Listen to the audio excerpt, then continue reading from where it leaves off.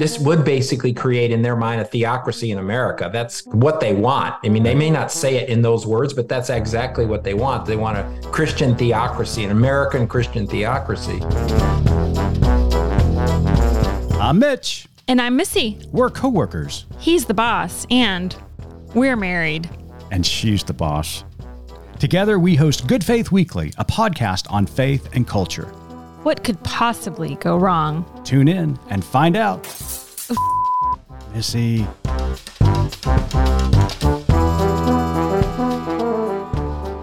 Welcome to Good Faith Weekly. On this episode, Missy and I are going to catch up. And then later on in the pod, we sat down with one of the most interesting guests that we've ever had, Matthew Dowd, who worked previously as a chief strategist for the 2004 Bush-Cheney campaign and is currently a contributing analyst for MSNBC and best-selling author. His new book, Revelations on the River, Healing a Nation and Healing Ourselves, is outstanding. I think you're really going to enjoy this pod, so stay tuned.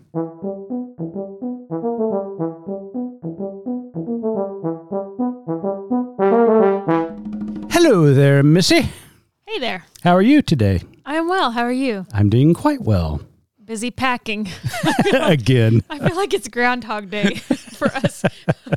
I know, exactly. We're either packing, unpacking, or on an airplane. Okay, so our schedule has been crazy. It has and my schedule is going to be a little bit crazy because I just realized today that I will not spend a Saturday in our home until the Saturday after Thanksgiving, which is crazy. I think at least one of those in there, I will be home though.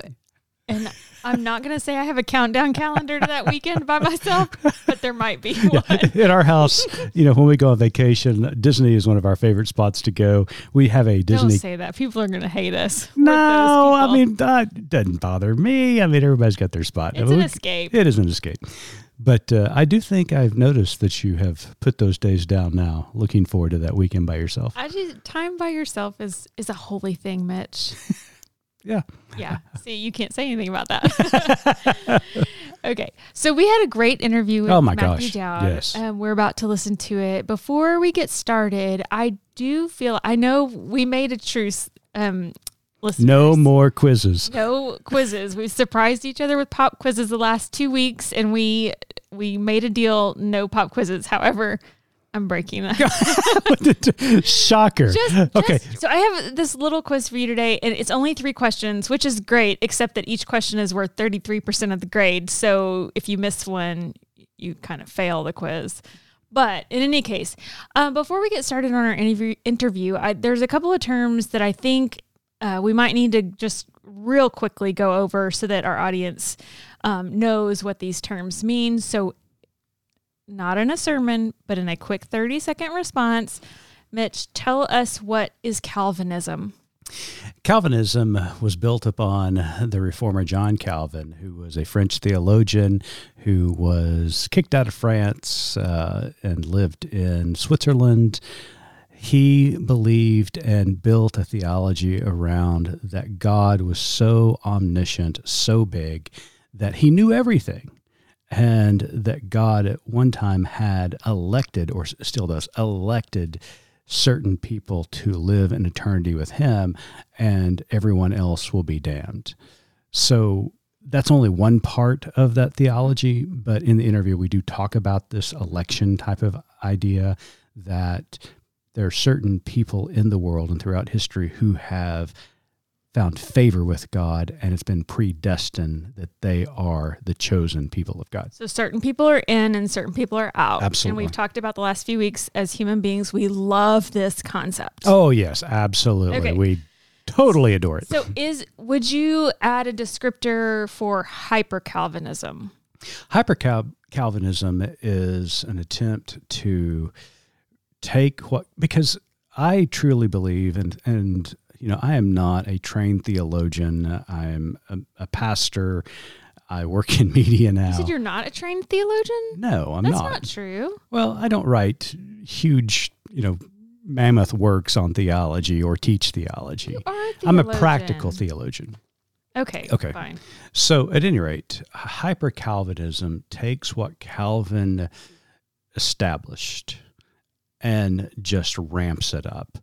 That not only does this election have to do with eternal life, it has to do with the chosen people here on earth that are set aside to rule everybody else. Now, Calvin had some tendencies in that area. I mean, Calvin executed a lot of other Christians because he considered them apostates. But this hyper-Calvinism really just establishes certain people as a hierarchy over everyone else. Okay. So the last term, and I know this is going to be very difficult for you to condense this into a definition, because we're going to talk more about it after the interview. What is eschatology? Eschatology is simply this. It is the study of last things. So what's going to happen when time stops? And there's a biblical narrative that hints to what that might happen. Now, I know what's going to happen. I read Left Behind. If you've read Left Behind, we're going to have to go to marital counseling. I actually have not read that book. But that's what it's about. I know we'll talk about it more after the interview with Matthew Dowd. So it's the study of the end times. We're talking like Revelation and the pan theory, which I guess bonus question, what's the pan theory? It all will pan out in the end. Okay. And so that's it, audience. Now you have been informed of some little terms you may or may not have known before. So enjoy the interview. Matthew is fantastic, and we will catch back up afterwards. Hey, listeners, check us out online at goodfaithmedia.org and follow us on social at gfmedia.org. We'd love for you to subscribe, rate, and review the podcast. I'm new here and could really use the feedback, but only if it's glowing. Thanks for listening.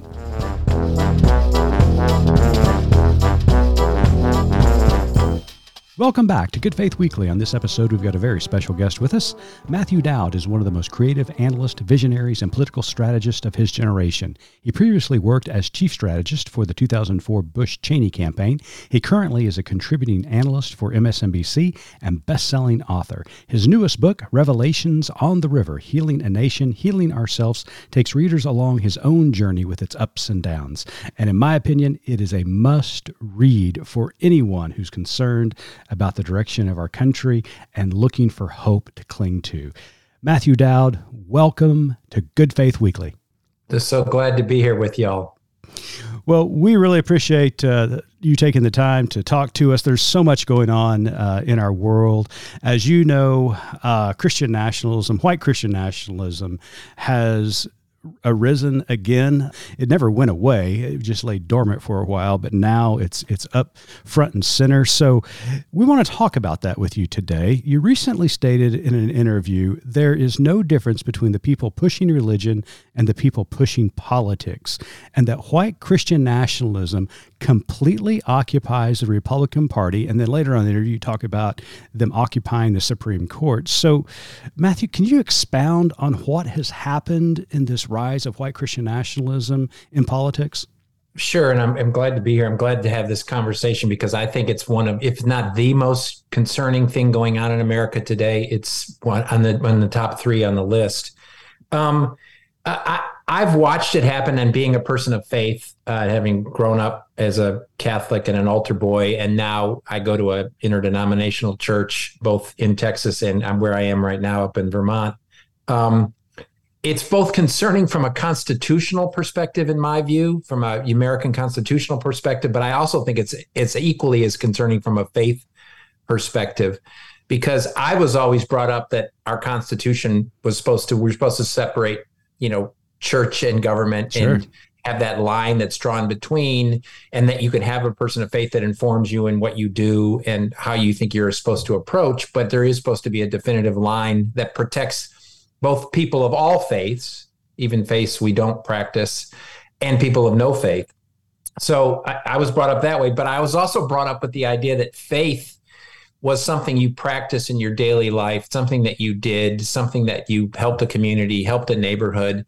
And there was also supposed to be a line, and the way I was brought up, there was supposed to be a line between the practice of faith and its occupation in government. And I always recall the render under Caesar that Jesus said in the gospel, render unto Caesar what is Caesar's and mine what is mine. To me, that was like a direction that we should go. That's completely, both sides of those coin, that same coin, the Constitution and the faith, seems to either been forgotten or ignored by people in the community that now want to basically just interlock both our government and their faith completely together in a way that I think is dangerous.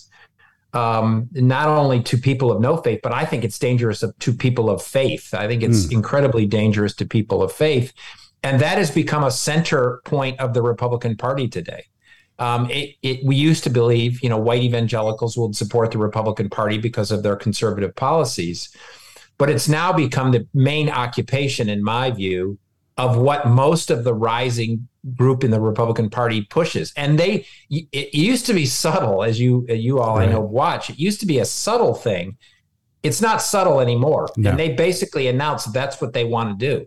And they announced they want to basically take their faith and make it the faith of the United States and make it the practice of the U.S. government, their version, I'll say, their version of what they believe the Bible teaches or what the Gospels say.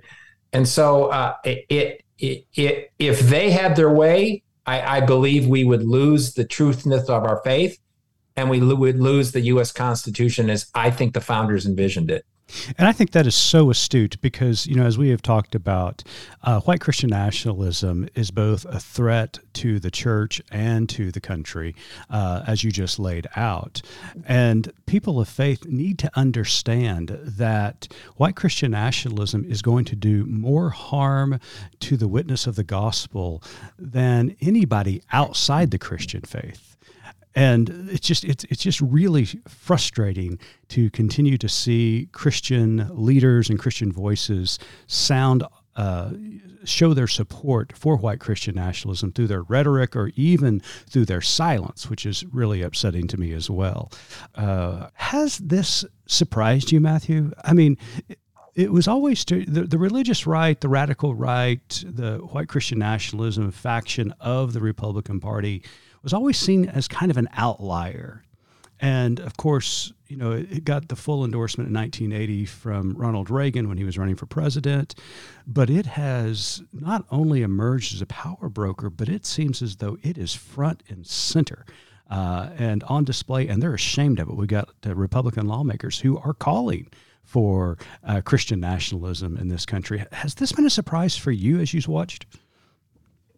It's been a surprise for me in the acceptance of what I always had thought was mainstream Republicanism. That's what has surprised me. It doesn't surprise me as I've watched it over the last 30, 40 years, the rise of the entrance, especially of white evangelical churches into politics and especially into Republican politics. I worked for George W. Bush in 2000 and 2004, and it was an important element of the Republican Party. But it was an important element that you thought, it was like it was be considered like an interest group. Right. Like, okay, they have an interest in this. I'm going to go speak to them. That's how you sort of thought of it. Now, I think what's going to happen in Donald Trump, amazingly, and I'm still amazed at his practice of who he is in his life. And then this sort of white evangelical movement that has completely supported him more so than any other group. If you eliminated white Christian nationalists from Donald Trump, he would get no more than a third of the vote, maybe even 25% of the vote in the country. Mm-hmm. But they now are the center point. And so every candidate that I think runs for office, especially in high profile races like president, like governor, like senator, they basically have to agree with them or they can't get the nomination. And that is incredibly problematic. Absolutely. So we were talking just before we went on air about how, many people that we hear on the left will say that, well, this Christian nationalism thing, it's just a political movement. And they kind of discount the theological implications and the theological, emphasis on it. And that's something that's very concerning to us about, just like you said, you kind of thought of it as, oh, this is kind of a little fringe group I just need to acknowledge, but how the theology plays into this and how it is not simply a political movement. Are you able to speak a little bit to how the theology kind of mixes into the politics and why that is especially scary? Sure. It's that's what makes it incredibly scary, because, as you know, people in the history of civilization have done a lot of bad things on the basis of their religious belief. And it's because their religious belief in some ways, and it's the same thing you see in radical Islam, right? Because people are willing to do way more things based on what they think of is demanded by their faith than they would be if it was demanded by their politics. Because politics is still in its core the art of compromise, the art of consensus building. What do you do about a group of diverse people? How do you do that? But when you think what you're doing is directed by God, if that's what they think they're doing, then and I talk about this a little bit in the book, but it's important here, is they have an ends justifies the means approach to it. Completely an ends justifies the means to approach it, because they believe it comes from some divine authority in their mind. They are basically willing to do or accept anything to get to the end that they want. They're willing to accept corrupt candidates. They are willing to accept candidates who are completely antithetical to my version of my faith, antithetical to that. But their only concentration is on the end. And when you adopt that based in not a political belief, but a religious belief, it's very, very hard. As you know, it's very, very hard to have a conversation with somebody that believes their religion or God calls them to do X, when you could sit there and say, well, X is wrong, or what you're doing is completely the thing. They believe, driven by, in their view, as I say, divine authority, that's what they're called to do. And that people are willing to do a lot of awful things when they think they're being called by God. Absolutely. And, one of the things that I've read, I've heard you talk about, has been how this theological conviction on the radical right is playing out practically right now. And what I mean by that is that there is a conviction of hyper-Calvinism that is running rapid within the radical right. And that hyper-Calvinism really stresses that they are the chosen of God and they are the elect of God. And it really doesn't matter what the unelect do or what happens to them, because they're only concerned about the elect.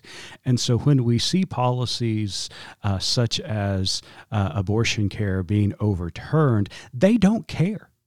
They just don't care about the rest of the world. They only care about themselves. And then, as you said about the end, their eschatology drives a lot of their policy, especially their foreign policy, which should terrify us. They really believe in Armageddon.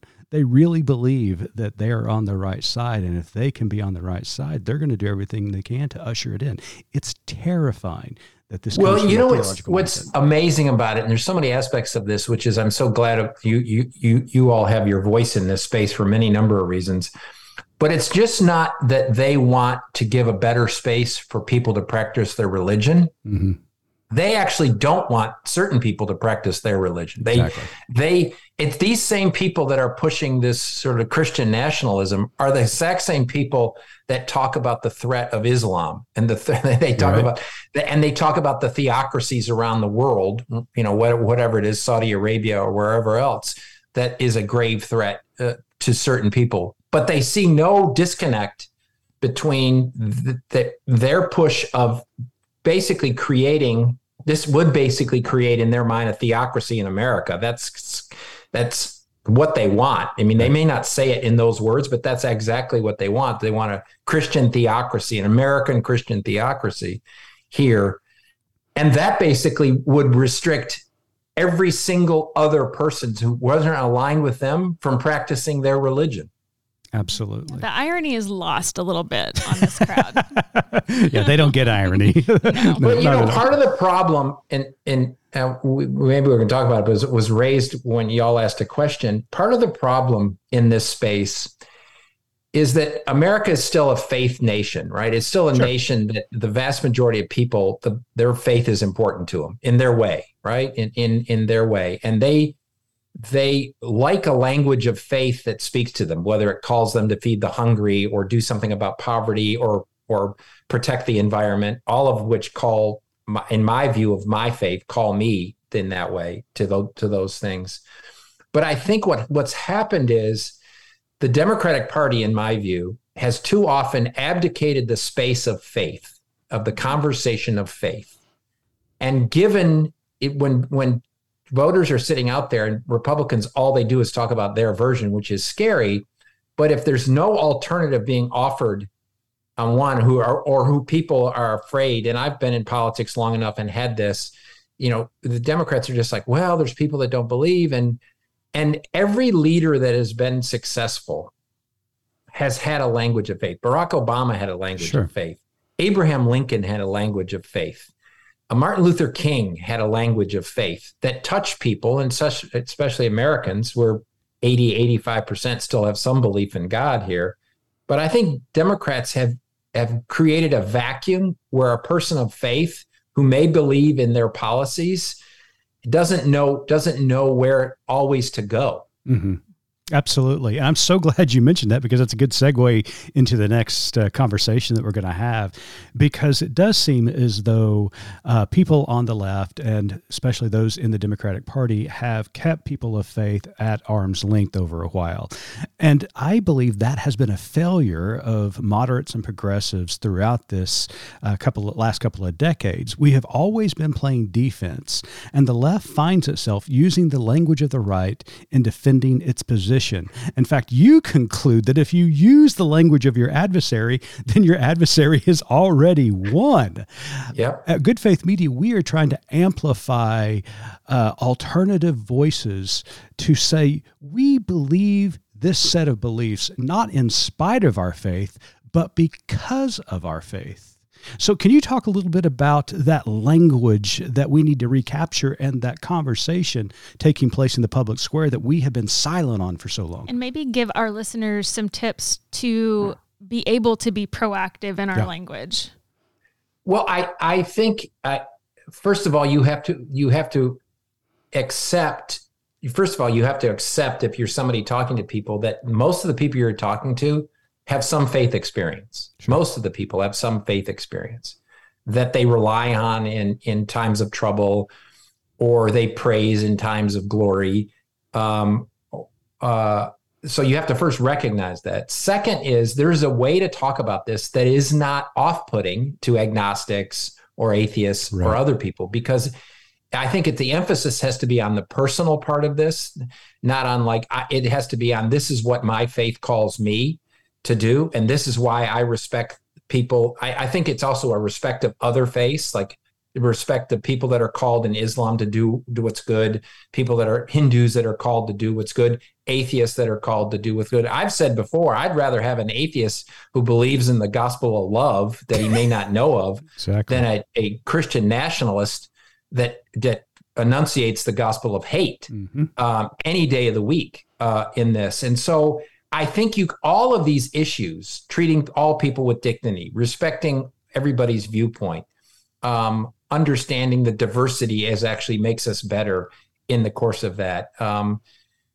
Protection of the environment, you can use a language of faith in this. Health insurance, you can use a language of faith, of a calling to help others in the course of this. And so it's not a lecturing. I think too often people think of, because their experience is, this is a lecturing faith of a vindictive God, right? This is many people that it's a vindictive God. And there is an entire language of faith that has to do with love and compassion. Mm-hmm. And if you put the emphasis on the language of faith that has to do with love and compassion, and from a personal perspective, from your own personal perspective, not a judgmental perspective, you need to believe this or you're not saved, or whatever people interpret that. is I think it works. And I've done it. Most every speech, most every talk I talk about my faith and how it informs me.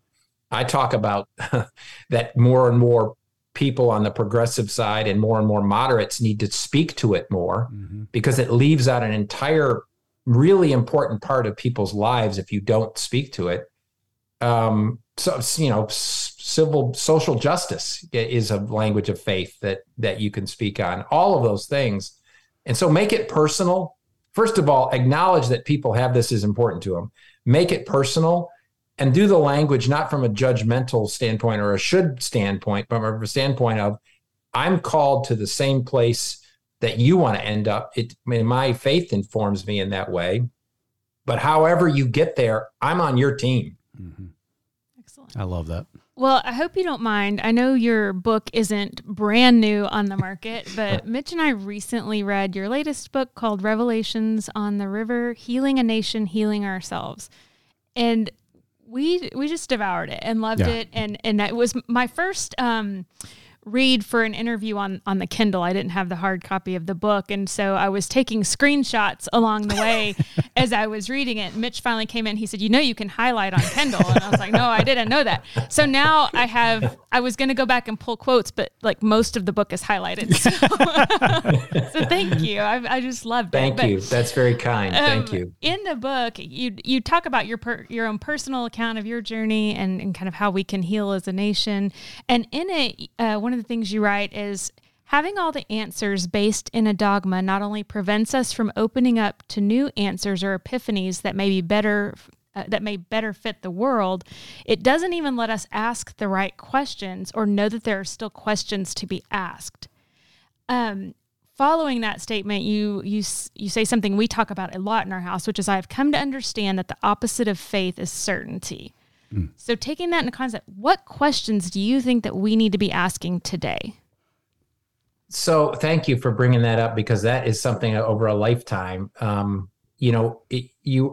think many of us were brought up with the idea of that faith would give us assuredness in our path, right? Would give us the actually right direction, and we're going to find the right answer, and it's going to be here. And, through my own experiences and then study of great spiritual thinkers, every one of them, we used to think, or many of us thought, the opposite of faith was doubt. But actually, it's faith comes totally in line with doubt. Some of the most doubting people are the most faith-filled people. It gets them through their day. It gets them through their week. It gets them through their journey of their life. And certainty blocks you from faith, because if you're certain about something, there's no need of faith, right? There is not any need of faith if you're certain about something, because once you're certain, there's no reason for you to have faith anymore. You become certain. And as you quoted, once you're certain, you're no longer open to change in a world that's constantly changing, right? And I think some of the questions, and again, I'm just going to make this more personal. I ask myself is, what am I missing here, right? Okay, if I let's say I have this firm belief in something, let's just withhold that for a moment and say, am I missing something here that I haven't approached it? Or is there somebody else I can talk to that has a different perspective here?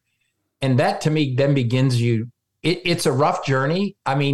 The easiest path I think in life sometimes can be, or we think is the easiest path in life, sometimes can be one, I'll find the answers and that's just the way I'm going to operate.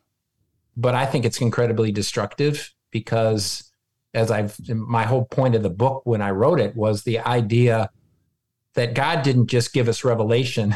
God didn't just give us revelation one time to one tribe at one point, and then he just said, okay, that's it. I'm not talking to you anymore.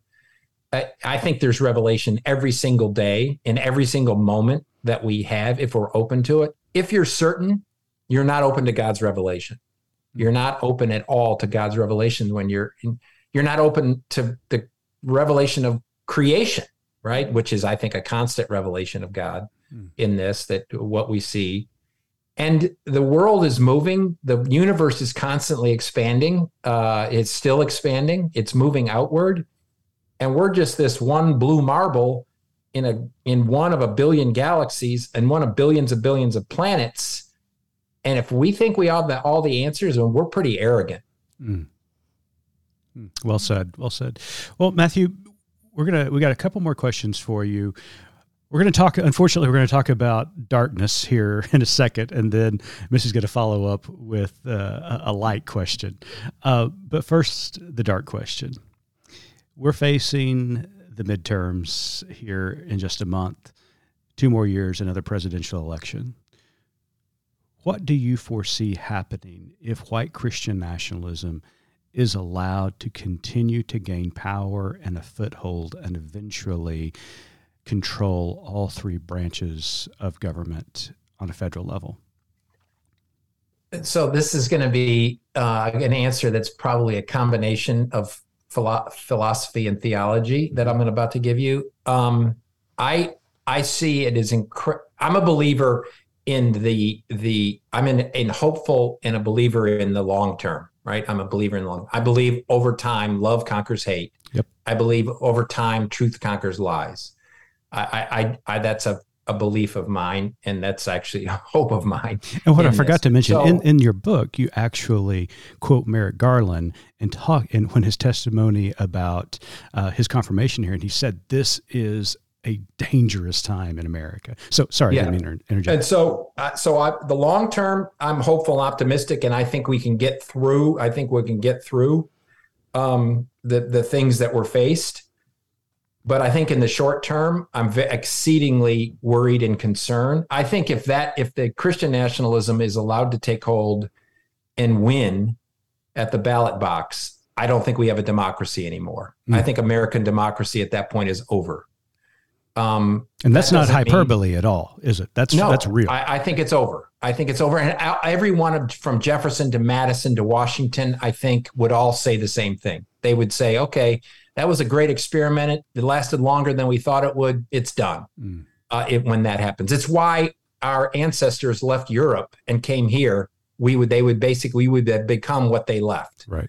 In Europe, which is an inability to practice their own faith in their own way and run their lives in the way they want it and care for their neighbors.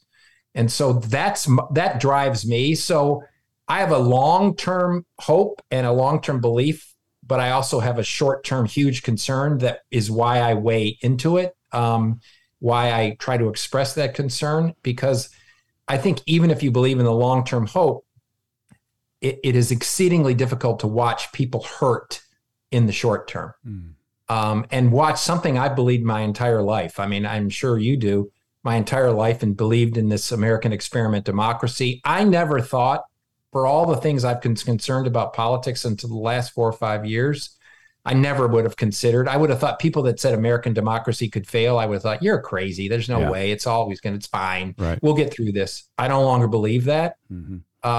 Which is a soul-wrenching thing to believe that we actually could lose our democracy in this moment if this was to happen. In this, we would go on. People would suffer. We would have to hold people up and try to fix the problem and try to address the concern. But we wouldn't have an American democracy anymore. Yeah. And maybe, just maybe, that certainty that all of us had that this experiment was not going to fail, maybe now this uncertainty gives us an opportunity to strive for that better union or more perfect union that we should be striving for. You know, you're saying something that I have said so many times, which is I think this allows us to till the soil of America that had not been tilled. That we all thought it's all fine, it'll be fine. There's some crazies out there, it'll be fine. But I think it realizes that we have a lot more work to do. The fact that we even are having this conversation, it means that we weren't aware of all the work we all had to do, that we all had to do to perfect this, as you said, in the course of this, and to be better. And I think so many things happen. Oh, no, it won't happen here. And you know, we thought we had put racism behind us, and we thought we put this sort of Christian nationalism stuff behind us, which has reared its head at times in America, but never really fundamentally taken power. Right. It's taken a hold in certain jurisdictions. But I think it's good to be aware that we were wrong. I mean, I was wrong. about that it could happen here. It could happen here. And if it could happen here, we have some work to do. We do. In the book, first of all, I loved the section about light and darkness. And that's one chapter I have almost the entire thing highlighted. It was so beautiful.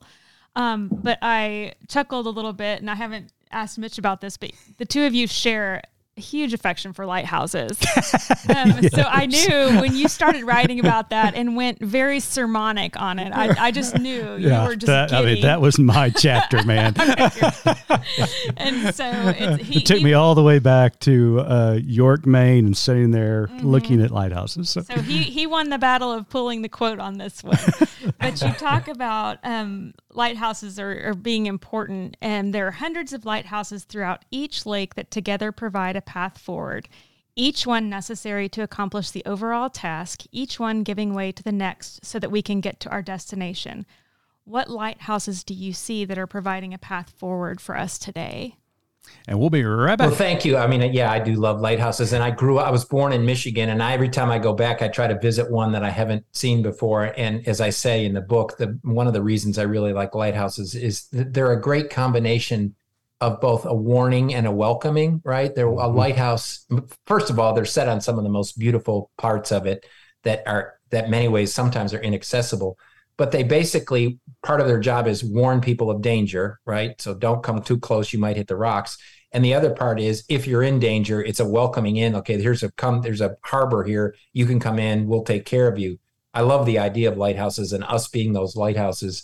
And I say, I'm glad you brought up that part, because I say that you can't just be a singular lighthouse, because the singular lighthouse just gets you to one point. A series of lighthouses, if you're on a journey in a ship or whatever, or in life, people that have, is it gets you down the path, gets you all the way along the coast to your generation. Once the one lighthouse disappears, you pick up another lighthouse, and then the next, and the next, and the next. And the power of that, I think one of the problems that we have in politics today, people say to themselves, or office holders, a singular, what can I do? What can I do? What can I do? It's all a big, I'm up against this vast thing. What can I do? And I think that neglects to understand their own power in this, especially coupled with other people that have a similar belief, that want to get people to safety or want to get people to the promised land, or whatever or however you want to describe that. I've had many. I mean, I've had teachers that I think, as I reflect over my life, I've had teachers.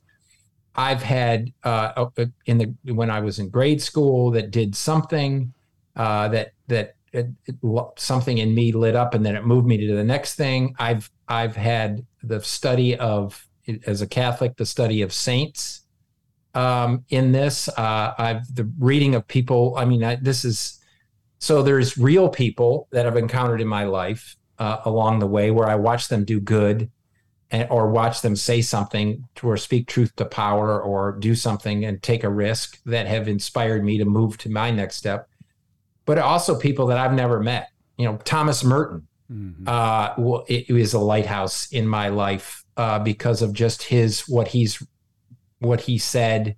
And I actually made a trip last year to his hermitage in Kentucky to get my feet on the ground. St. Francis was a lighthouse in my life and what he spoke to. And so I think there's many. I mean, I think the other day, watching somebody help somebody that they had no idea who they knew, who needed help, without just not passing them by, causes me to stop and sort of say, wow, I'm just walking through life too fast and not noticing enough, right? I'm not aware of something that's just right here in front of me, because I think this happens in our politics. We're so concerned about like this big thing that we get tunnel vision, and we miss out on the side vision of what's actually going on right next door. Mm-hmm. So all of those things, people I've never met and people I've met have been lighthouses to me. I love the welcome and the warning, and I feel like that was somehow in our marriage vows. If it wasn't, it should have been. I always encourage people to go to lighthouses. Whether it's in Maine, Texas coast has some beautiful lighthouses that many people are unaware of. But It is and just sit. I mean, part of what today I think we need to do more of is contemplation. I mean, I wrote this in my other book, the idea that we have to mix contemplation with action, and we have to find our path in the paradox of the two. It's not just enough to contemplate something, and it's not just enough to act. It's a combination of both contemplation and action. And to me, a perfect place for that is at a lighthouse. Well, Matthew Dowd, thank you so much for your wisdom. His newest book, Revelations on the River, Healing a Nation, Healing Ourselves, should be a must-read for anybody who's concerned about what's going on in the country today, but also is hopeful for the future. So it's a fantastic book. Thank you so much for being with us today. But before you go, Matthew, we've got one last question that we want to ask you, and Missy gets the honor of asking it. Well, Matthew, as you know, our tagline at Good Faith Media is "There's more to tell." In light of your work and our conversation today, what is your more to tell? So great question. And I'll say something that maybe people have heard before, but it's something I try to remind myself, and it's a practice I try. So anytime I'm communicating, and this is especially true on social media where we don't see the person in front of us, whether we tweet something or post something or whatever, there's an acronym called THINK. I don't know if you've heard of this, which is you ask yourself, is it true? Is it helpful? Is it inspiring? Is it necessary? And is it kind? Then tweet it, right? Then say it. Is it true? Is it helpful? Is it inspiring? Is it necessary? And is it kind? Most days I get 3 or 4 of them right. But if you can get 3 or 4 of them right and strive for 5, the world will be a better place. I love that. Well, that is a great way to end this interview. Matthew, thank you so much. Enjoy the beautiful state of Vermont and all the foliage as it's turning down. Foliage. Okay. That's Enjoy that foliage. You can say autumn. You can say autumn colors. Yeah, autumn colors. How's that? One last thing. I want to thank y'all for being the lighthouse that you guys are at this moment. I think it's incredibly important, and what you're doing, I think, could make real change. So thank you for that. Well, we appreciate it. Much. Well, you're welcome back anytime, and thanks again for being a guest. Thanks. Take care, y'all.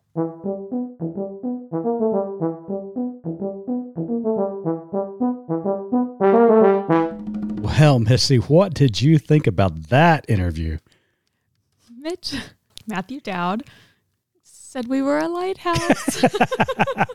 I know, right? And if it had been from anyone else, that might not have meant something. But given the amount of attention and the amount of time he took in the book to speak about this, something that is near and dear to his heart, I don't know, that meant the world to me. I'm over here kind of having another fangirl moment. So, I mean, we said this in the interview.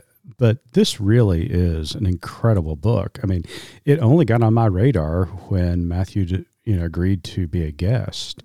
But as you and I worked through it, I mean, it was remarkable. And I think Matthew in the book talks about his journey, and from someone who really bought into the ideology of certainty, but began to be challenged by these larger questions.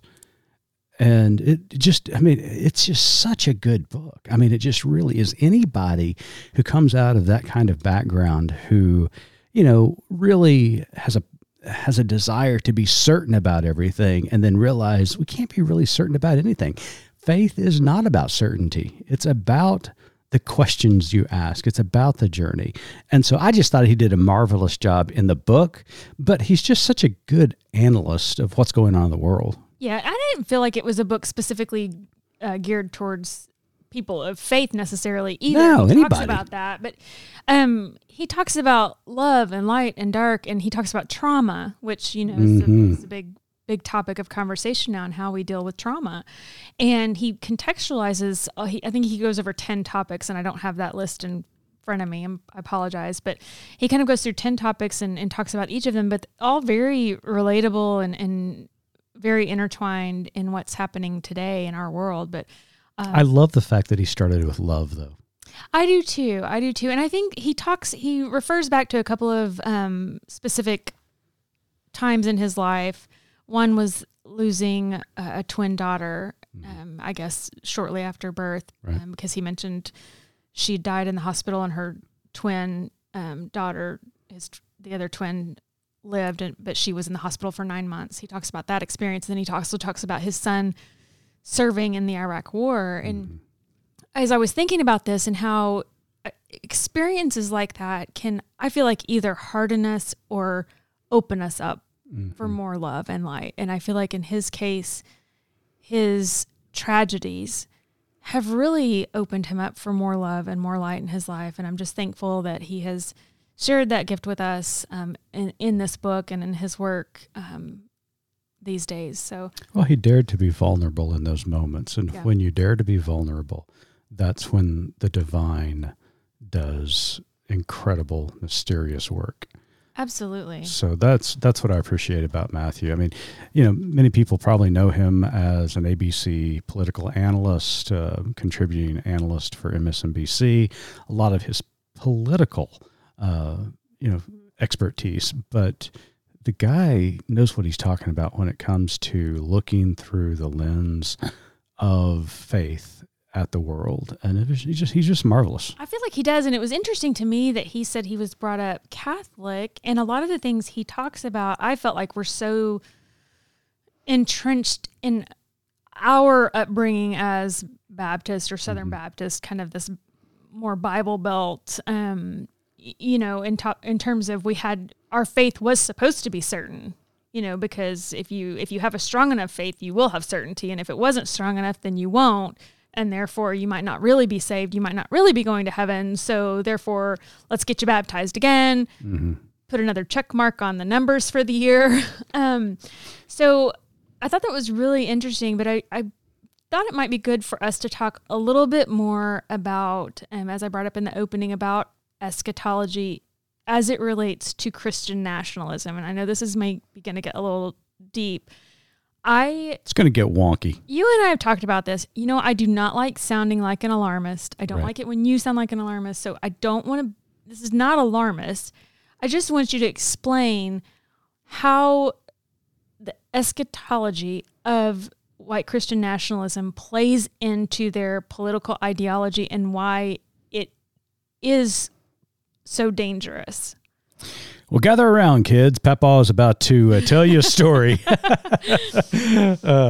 You and I are kids of the 80s. I'm a little bit older than you, just a tad. But I can remember eschatology, the study of last things, being paramount, not only in the 80s, but when I was a kid in the 1970s.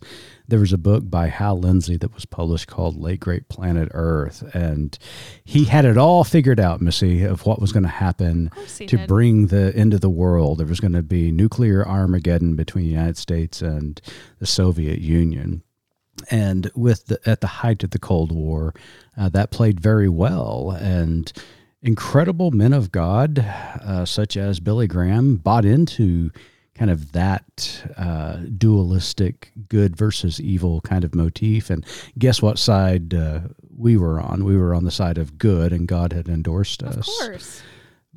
But this eschatology is really troubling.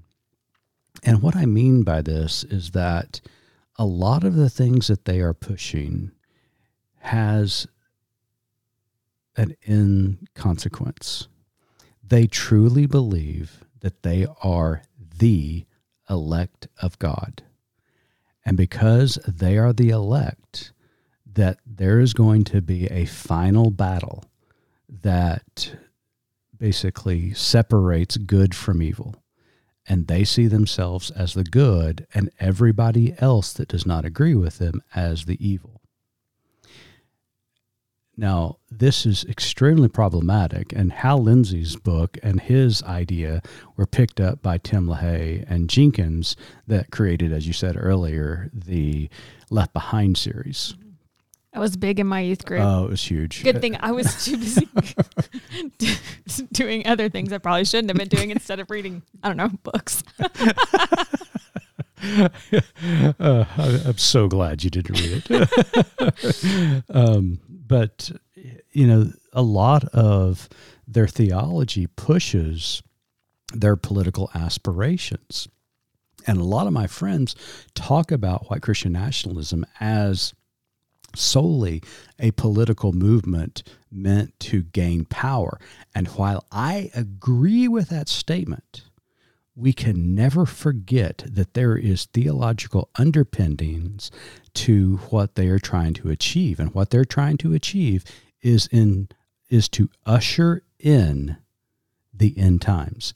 That's their goal, because they believe with all of their hearts they are the elect, they are the chosen, and they will rule not only in this life, but in the life to come. Okay, so when you say this, you're not talking about everyone who, dons, a MAGA hat, for example. I don't feel like everyone in that group really understands that element. Do you think? They just think they're... No, I think that's totally accurate. I think there's some driving forces and some underlying narratives, like you said, that of people, of theologians, or and I remember that from sitting in church too, or sitting in especially youth group, because youth ministers love to play on the dramatic of it all. But we're trying to usher in the end times because we want Jesus to return. Right. We want to be taken up and into heaven or whatever that's going to play out like. Mm-hmm. Yeah, there are some concerns that those people who support Donald Trump, who wear a MAGA hat, are legitimate. There are. We would be fools to just totally silence them and not hear what they have to say. They do have some legitimate concerns. But what they don't understand, that there is a shadow network of radical religious right individuals who believe this, and they're going to do everything they can to push this narrative because they believe that Jesus is going to come back and he is going to bless them, and they are going to rise up with him, and he is going to destroy everybody who disagrees with their theology. Well, that's pretty much what he did the first time he was here, right? Oh, he just destroyed everybody who disagreed. 100%. He was the Rambo of Palestine. That's right. Back in the first century. So I bring that up because I don't want. I know sometimes it can get kind of scary to talk about, and I don't want to, like I said, be an alarmist, but there is a theological background for this line of thinking, and for trying to usher in those end times. And I can remember hearing this in church all the time, of people's desire to be alive when this happened. Yeah. That they did not want to die before they saw Jesus return. And I think Billy Graham was a great man. And even in his elderly age, he admitted some mistakes that he had made along the way. But I can remember him saying, I believe that Jesus is going to return, before I die. Mm-hmm. Guess what? Didn't happen. Right. And this theological conviction that they have is really built upon a completely mythological understanding of the text. Mm-hmm. The word rapture, it is nowhere in the Bible. What? It is nowhere in the Bible. Wow. Mind blown, right? Sure. But and what Matthew said in the interview and in the book is so accurate. In fact, he echoes this great theologian, Anglican Bishop N.T. Wright, who's one of my favorite scholars, who really did a great job with historical Jesus. And N.T. Wright reminds us, Matthew Dowd reminds us, that Jesus said, especially in the prayer that we all know, that God's will needs to happen on earth as it does in heaven. In other words, our goal isn't to live in the sweet by and by. It's to bring heaven down to this earth. It is flesh and blood. It is justice. It is equality. It is love. Loving your neighbor as you would love yourself. That is the central teaching of Jesus, and the thing that white Christian nationalism will never, ever understand. Right. I remember, and I pulled that quote. It said, Matthew says, Jesus didn't say, if you want to get to heaven, do this. He said, do this, and heaven will be here on earth. Yep. you treat others with dignity and respect, and have justice for all and liberty for all and all those things that we say we're about as a country, but we're not really walking the walk. No, we're not. I mean, the reality is we give lip service to Jesus. And as our colleague Johnny Pierce has so astutely argued, that Jesus has been left out of the equation when it comes to modern day Christianity. We're more Pauline, but I don't even think that we give Pauline a fair shake. Okay, you might need to take a quick beat and explain Pauline. We're people of Paul. She's my great aunt. Nobody really liked her casseroles. But she was a sweet lady. Bless her heart. Bless her heart.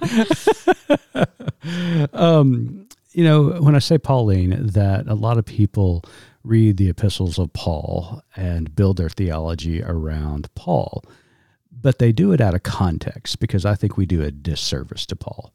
I think Paul was a person of faith who came out of very traumatic background, who had this incredible guilt for persecuting Christians and killing them. And so a lot of what he wrote came out of that trauma. So I believe that, his words were inspired, but the reality is Paul ain't Jesus, Missy. What? Moses, Abraham ain't Jesus. They are remarkable, wonderful prophets and inspirations that God worked through. But there's something for me personally, and this is just a personal choice, and please hear me say that. There's something about this person of Jesus that transcended everything. Mm-hmm. And it didn't matter to him if you were Jewish, didn't matter to him what religion you practiced. He just wanted people to experience the love of God and the love of neighbor. And that means equality, that means justice, that means lifting other people up who have need. And that is something that we just have not learned as a society. I don't know if we'll ever learn it. So as Johnny says, we need to have not a biblical worldview, but a Jesus worldview. Absolutely. I agree. I thought it was a fantastic book, a great conversation, a conversation obviously that's ongoing, especially as we get into another election here in a couple of weeks, and that could be really, impactful. Sure, in our world. Absolutely. And, we've got the midterms coming up, and I hope that we do not see, I hope there's no violence if certain elections don't turn out the way people want them to turn out. But we still have January 6th in the rearview mirror, and it's concerning. And we saw front and center that white Christian nationalism was driving that day. Right. And we talked about at the end that, and I feel like we have, you and I have growing up, but we've taken democracy for granted. We kind of thought we were unshakable, even if you had people in power who you didn't agree with. At the end of the day, we had checks and balances and things were going to be okay. And we have taken it for granted to the point that, we've all gotten a little complacent. And I feel like if anything, hopefully now we know the importance of voting, of being active, of using your voice to advocate for those around us, to advocate for justice for all. And that was so troublesome when we asked him about what will happen if the white Christian nationalists prevail. And he said, this experiment of democracy is over with. I think that's what's been concerning for me in conversations you and I've had both on this podcast and with other people who I feel like are of much greater influence. Well, I smarter get the, than we are. Who say, I get the fact I'm a Baptist preacher, and us preachers, we might ratchet it up a little bit for sermonic purposes. But here you have a pragmatist who has seen the world, who has been close to those in power, who understands how fragile this democracy is and that we are at a brink.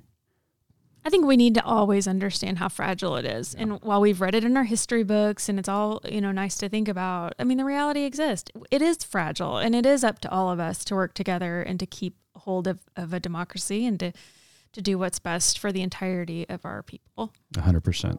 Well, this has been a great episode, Missy. Thanks for listening, and have a great weekend.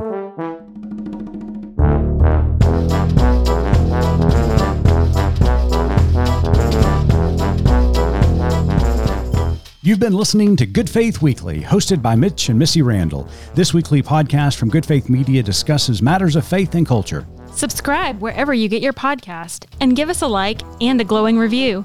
We produce the podcast out of Norman, Oklahoma. Our music comes from Pond 5.